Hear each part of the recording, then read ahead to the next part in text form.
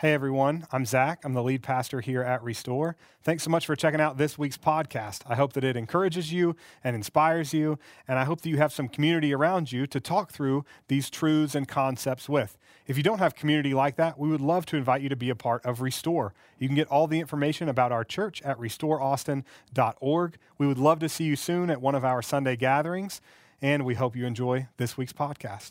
As you saw from that video that played just now, we are in a series called New Normal. And why we named this series New Normal really doesn't need any explanation, right? Our lives are different than they were a couple of months ago. Not just a little bit different, but like really, really drastically different.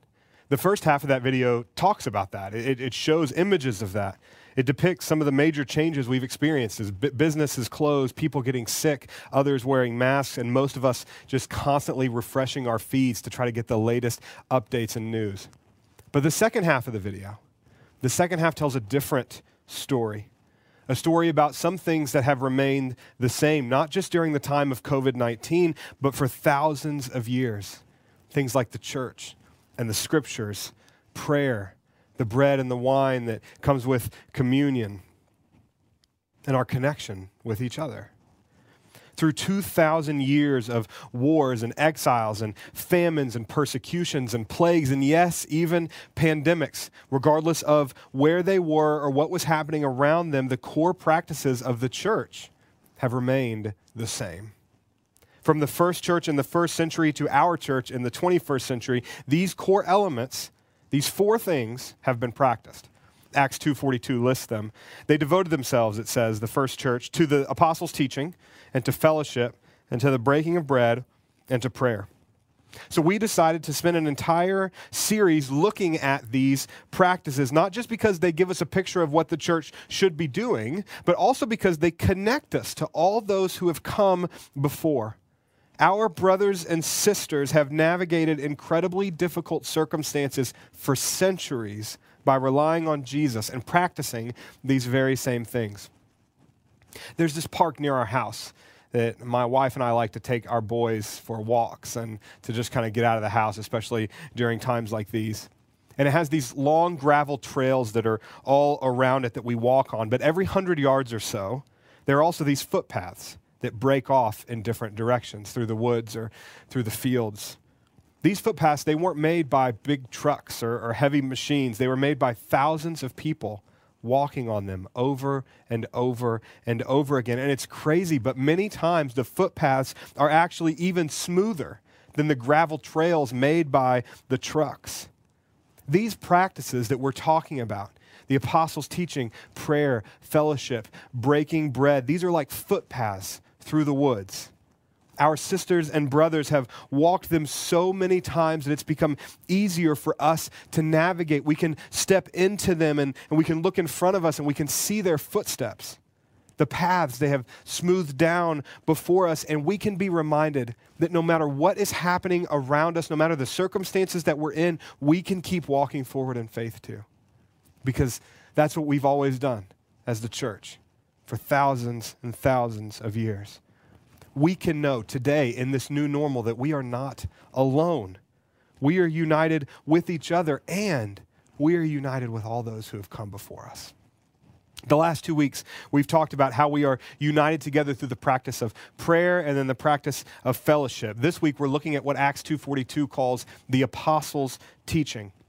I think that phrase is probably the least easily understood of the four that are listed, but the apostles were simply the men and women appointed by God to lead the church. We're most familiar with like the apostle Peter and the apostle Paul, who feature prominently in the book of Acts that we're looking at and then throughout the rest of the New Testament, but there were many apostles in our story. Mary Magdalene is often called the apostle to the apostles for her role in proclaiming the resurrection to the other leaders in the church. Jesus' brother, James, was also an apostle who helped lead the church in Jerusalem. A woman named Junia was an apostle in the Roman church who Paul referred to as outstanding among all the apostles. The list goes on and on, but the practice we are talking about today is much less concerned with who the apostles were and much more concerned with what the apostles were teaching. Because after all, it doesn't say that the first church devoted themselves to the apostles, right? it says that they devoted themselves to the apostles' teaching. So what were the apostles teaching? Some call it the gospel. That's a word that many of us have heard if you have church background or church experience. Some call it the good news of Jesus. That's literally what gospel means. Some just call it the story. But regardless of the label, the apostles simply taught about Jesus Christ. As a scholar on the book of Acts named Alan Thompson says, apostolic preaching focuses on God's plans and purposes and culminates in the accomplishments of his saving purposes in the death and resurrection of Christ.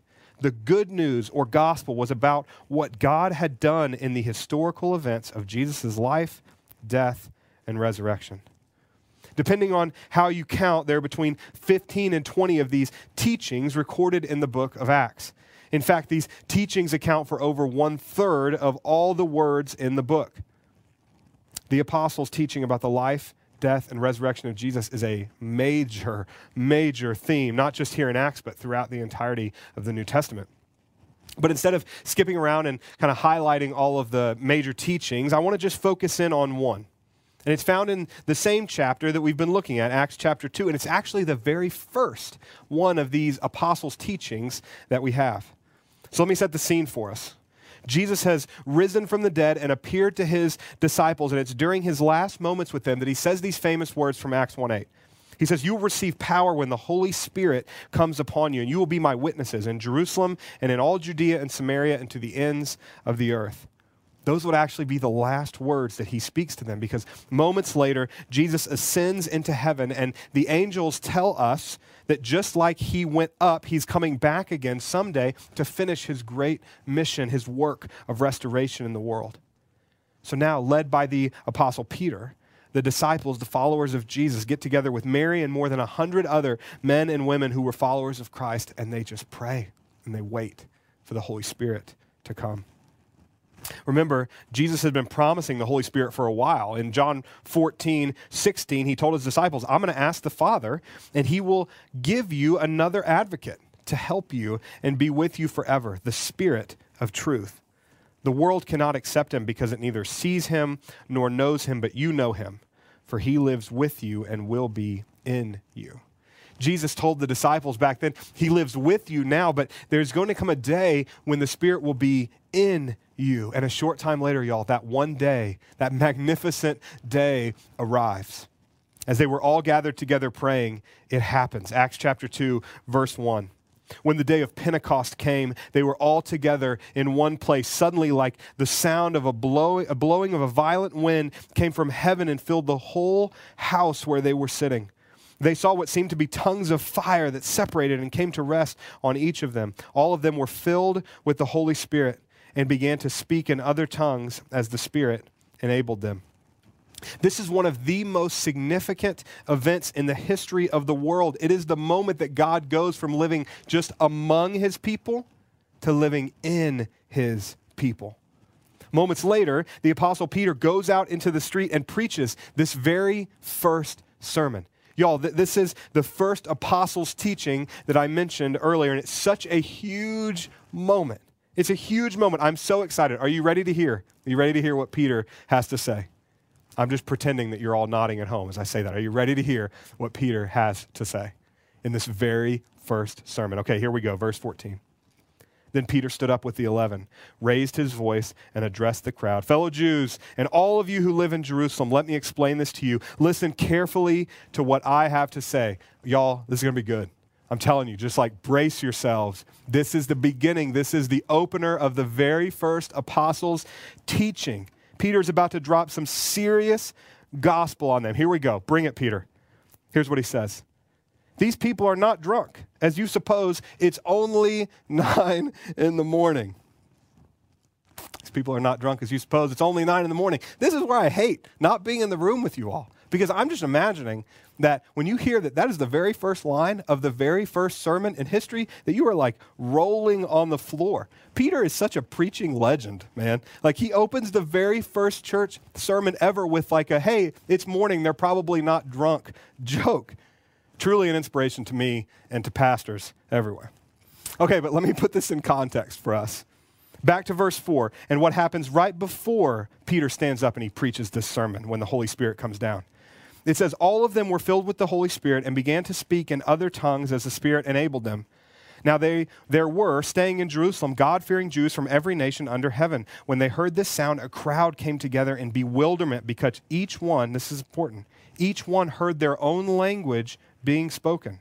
Utterly they amazed, they asked, aren't all those who are speaking Galileans? Then how is it that each of us hears them in our native language? Parthians, Medes, Elamites, residents of Mesopotamia, Judea, Cappadocia, Pontus, Asia, Phrygia, Pamphylia. I'm messing these up now. We're just going to go through it though. Egypt and the parts of Libya near Cyrene, visitors from Rome, both Jews and converts to Judaism, Cretans and Arabs. Here's the important part. We hear them declaring the wonders of God in our own tongues. Y'all, even though these people didn't speak the same language, the Holy Spirit supernaturally enables the first church to speak so that every single person hearing can understand. Now put yourselves in the shoes of the people listening to this. You're from some other country, just hanging out on the streets of Jerusalem, right? Maybe eating some local food, drinking some kosher coffee. I don't know what you're doing, but all of a sudden you hear commotion coming from nearby. It sounds like a bunch of people yelling, right? So you jump up, you run over there, and as you arrive, you notice everyone is talking at the same time. But instead of just utter gibberish, it's actually your own language. And instead of a commotion, the communication is crystal clear. You are listening to someone describe the wonders of God, His grace and His hope and His love in the language of your hometown. They reacted like probably you or I would. Verse 12. Amazed and perplexed, they asked one another, what does this mean? Some, however, made fun of them and said, they have had too much wine. These folks do what a lot of us do when we experience something that's seemingly supernatural. They just kind of shrug it off. They make jokes, right? Now, change with me for a second. Put yourself in the shoes of the very first church. They've been waiting and praying. They have just received the Holy Spirit and kind of put themselves out there, right? They go out into the street speaking in tongues. They put themselves out there only to be mocked by the people that they're talking to. They're probably embarrassed. They're probably even a little bit hurt. And at this point, the first church could have just turned around, right? They could have just gone back to their prayer room, huddled together without ever risking those feelings of hurt or embarrassment again. Just be like, I'm done. But thank God that's not what they do. And that's not what Peter does either. How does Peter respond? He doesn't claim persecution, right? He doesn't get mad. He doesn't lead everyone from the first church back to home to pout. He doesn't go on Facebook, talk about how everyone's out to get him because he's a Christian. He makes a joke. He says, y'all, we can't be drunk. It's only 9 a.m. Listen, Peter could have been a jerk here. He could have picked up his ball and gone home, but he doesn't. He makes a joke. And after that, Peter has their attention. He's earned the right to be heard by them. You see, being a Christian doesn't earn us the right to be heard by people. Even if we believe that we have the truth, the greatest message, the good news, that doesn't guarantee us an audience. We need to earn the right to be heard by people. And we can do that in a variety of ways, but I'm telling you, it always starts with not being a jerk, with being kind to people, with listening to people. Now that Peter has their attention, here's what he says. And remember, this is the very first apostles' teaching. It sets the tone for the message carried forward from this point to really our day to day for the church. This is the very first one. Peter starts by going right into a prophecy about that very day, the day of Pentecost, from the Old Testament book of Joel. Verse 16, here's what he says. This is what was spoken by the prophet Joel. In the last days, God says, I will pour out my spirit on all people. Your sons and daughters will prophesy. Your young men will see visions. Your old men will dream dreams. Even on my servants, both men and women, I will pour out my spirit in those days, and they will prophesy. Did you catch that? This is really important. The Holy Spirit is poured out and given to everyone, regardless of age or gender or class or anything like that. Now, this would have been outrageous to this patriarchal society where only men of a certain age and a certain socioeconomic status had rights and standing. We just saw people from all different nations, right, invited into the family of God in their own language. Now, Peter is saying that men and women, young and old, rich and poor, every race, every ethnicity are welcome in this radically inclusive family called the church. This is a huge turning point, not just in church history, but in world history, y'all. By this point, I'm sure you've all seen what happened to Ahmaud Arbery. This unarmed black man was jogging through a neighborhood in Georgia in February when he was hunted down and murdered by two white guys who said he, quote, fit the description of a burglar they'd seen. Given the foundation of full equality and recognizing the image of God in every person handed down to us from the first church, y'all, the modern church should be leading the charge and fighting for people like Ahmaud, fighting for justice, fighting against every form of racism that exists in our country. This is not a political issue. This is a Jesus issue. Because you see, Jesus created a radically inclusive family to be his hands and feet here on earth as he brings restoration to all the brokenness in this world. Brokenness like white supremacy, brokenness like racism, which is a slap in the face to our Creator God who made every person in his image. Marginalizing someone because of the color of their skin or anything else about them is anti-Christ. And it's the opposite of what the first church did, and it's the opposite of what the church should be doing now. We've been saying this every week, but it's such a vital part of understanding the first church. So I'm going to say it again. The Holy Spirit is the great equalizer.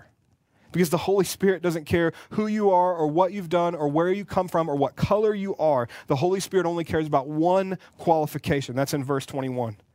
Everyone who calls on the name of the Lord will be saved. Everyone who places their faith in Jesus is saved. Everyone who calls on the name of Jesus receives the Holy Spirit. It's simple, but it's profound, and it has lasting impacts. Not just for us personally, but for us as a church and the ways that we conduct ourselves in the world. So back to the story. Put yourself back in the crowd of people. You've just heard the commotion, drew your attention over to this group of people. When you got there, you heard the wonders of God being proclaimed in your own language, even though no one else around you speaks it. Then a guy gets up. He starts to talk about this new civilization, this new family where anyone and everyone can be saved and receive freedom, no matter who you are or what you've done. Everyone who calls on the name of the Lord will be saved. This is the good news of the gospel of Jesus Christ. You're in the crowd. You're hearing this for the first time. If I'm in the crowd listening to this, I'm in, right? This is a no-brainer. I've never experienced something like this, a place where I can come, call on the name of Jesus, and be saved and experience salvation and wholeness and acceptance and family, maybe like I've never experienced before. I would be left with two questions. Number one, who is this Lord? And number two, how do I call on his name? Who is this Lord? And how do I call on his name? You see, Peter had said, everyone who calls on the name of the Lord will be saved. So who is this Lord? And how do I call on his name? And maybe they asked those questions out loud. Maybe they shouted up to Peter, or maybe he just knew they were coming. But either way, Peter goes right into a crystal clear presentation of who Jesus is and what it means to call on his name. Verse 22. Fellow Israelites, listen to this. Jesus of Nazareth was a man accredited by God to you by miracles, wonders, and signs, which God did among you through him, as you yourselves know. This man was handed over to you by God's deliberate plan and foreknowledge, and you, with the help of lawless men, put him to death by nailing him to the cross. A quick pause here. I love this wordplay from Peter. Do you know who these lawless men are that he's talking about? They are the teachers of the law, the Pharisees, the religious leaders of the time. Their job was literally to keep the Old Testament law and to make sure everyone else kept it too. And yet, their hearts were so hardened by their own pride, their own morality, their own selfish gain, that they didn't recognize the law being fulfilled right in front of them by the person of Jesus. These men that were charged with keeping the law actually turn out to be the most lawless of them all. They essentially carry out the murder of Jesus because they're so worried about their own selves and their own stature and their own selfish gain. But then we have the very best two-word phrase in all of the Bible, right? But God. They had just killed Jesus, but God raised him from the dead, freeing him from the agony of death because it was impossible for death to keep its hold on him. God has raised this Jesus to life, and we are all witnesses of it. Exalted to the right hand of God, he has received from the Father the promised Holy Spirit and has poured it out, what you now see and hear. The earthly courts said that Jesus was guilty and they put him to death, but the heavenly courts overruled. God raised Jesus from the dead and exalted him to the highest place. Now, Peter says this stuff that you hear around you, the speaking that is happening in your own language, even though nobody speaks your language, this is the working of the Holy Spirit of Jesus that has come to give life and life abundantly. So what does that make Jesus? Verse 36, Peter says it clearly. Therefore, let all Israel be assured of this. God has made this Jesus, whom you crucified, both Lord and Christ. There it is. There's the answer to our first question. Who is this Lord? He is Jesus. Peter says, you can be sure of this. God has made Jesus both Lord and Christ. These are two important words here. Christ literally translates to the chosen one. Jesus is the chosen one who the prophets have been talking about for thousands and thousands of years. Generations of people have been waiting for. He's the Messiah. He is the Savior. And then Lord simply means that he is God. It means that everything said about God in the scriptures applies to Jesus and that Jesus is the fullest manifestation of God we have ever seen. Later in scripture, it says that the divine dwelt in fullness in Jesus Christ. He is both Lord and Christ. So Peter answers that first question, and then they come right at him with the second one, verse 37. When the people heard this, they were cut to the heart. And they said to Peter and the other apostles, brothers, what must we do? They're saying, well, how do we call on his name? What must we do? Peter replied, repent and be baptized, every one of you, in the name of Jesus Christ for the forgiveness of your sins, and you will receive the gift of the Holy Spirit. The promise is for you and your children, and for all who are far off, for all whom the Lord our God will call. Now, I want to pause and say something else here. If you read verse 38, kind of without the context of the rest of scriptures, you could be led to believe that baptism, in addition to repentance, is a part of salvation. It is not. Baptism is the natural outflowing of salvation. It's the outward sign of the inward change. It's the way that we announce our faith in Jesus to the rest of the world, but it's not necessary for salvation. We know this for many reasons. I'm not going to go into all of them, but there are a couple of major ones. Number one, there are people we know that are in heaven with Christ that were never baptized, the most famous being the thief on the cross next to him, who Jesus says, today you'll be with me in paradise. And number two, many other verses in Scripture describe what is necessary for salvation and don't mention baptism. See, baptism was, and it still is, the act of publicly proclaiming your faith in Jesus. It's important. It matters. We practice it all the time here at Restore.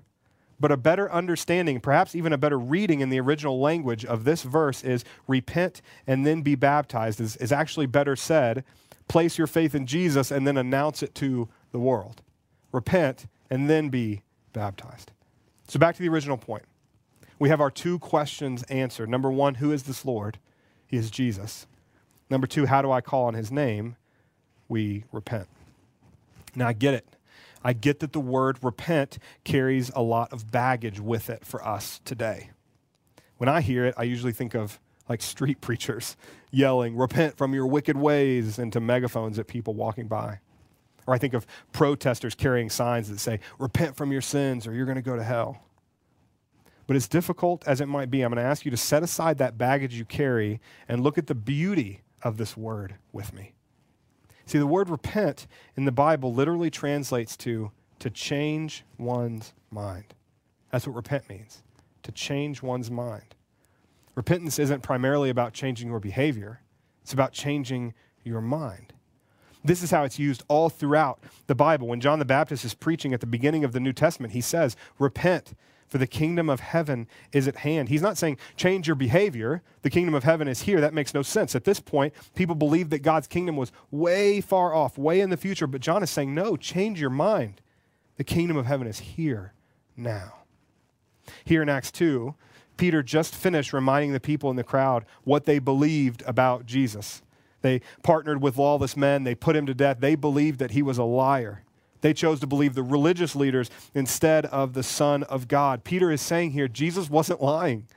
It's the religious leaders who have been lying to us all along. Jesus was telling the truth, and we know that because he rose from the dead, just like he said he was going to. So repent. Change your mind about Jesus, because only then will you experience salvation. Don't make changing your behavior a requirement for salvation. Peter never did. Paul never did. The first church never did. And most importantly, Jesus never did. Changing our behavior, or maybe more appropriately, becoming more and more like the Jesus we follow, it comes after we place our faith in Jesus and receive the Holy Spirit. We've flipped the order.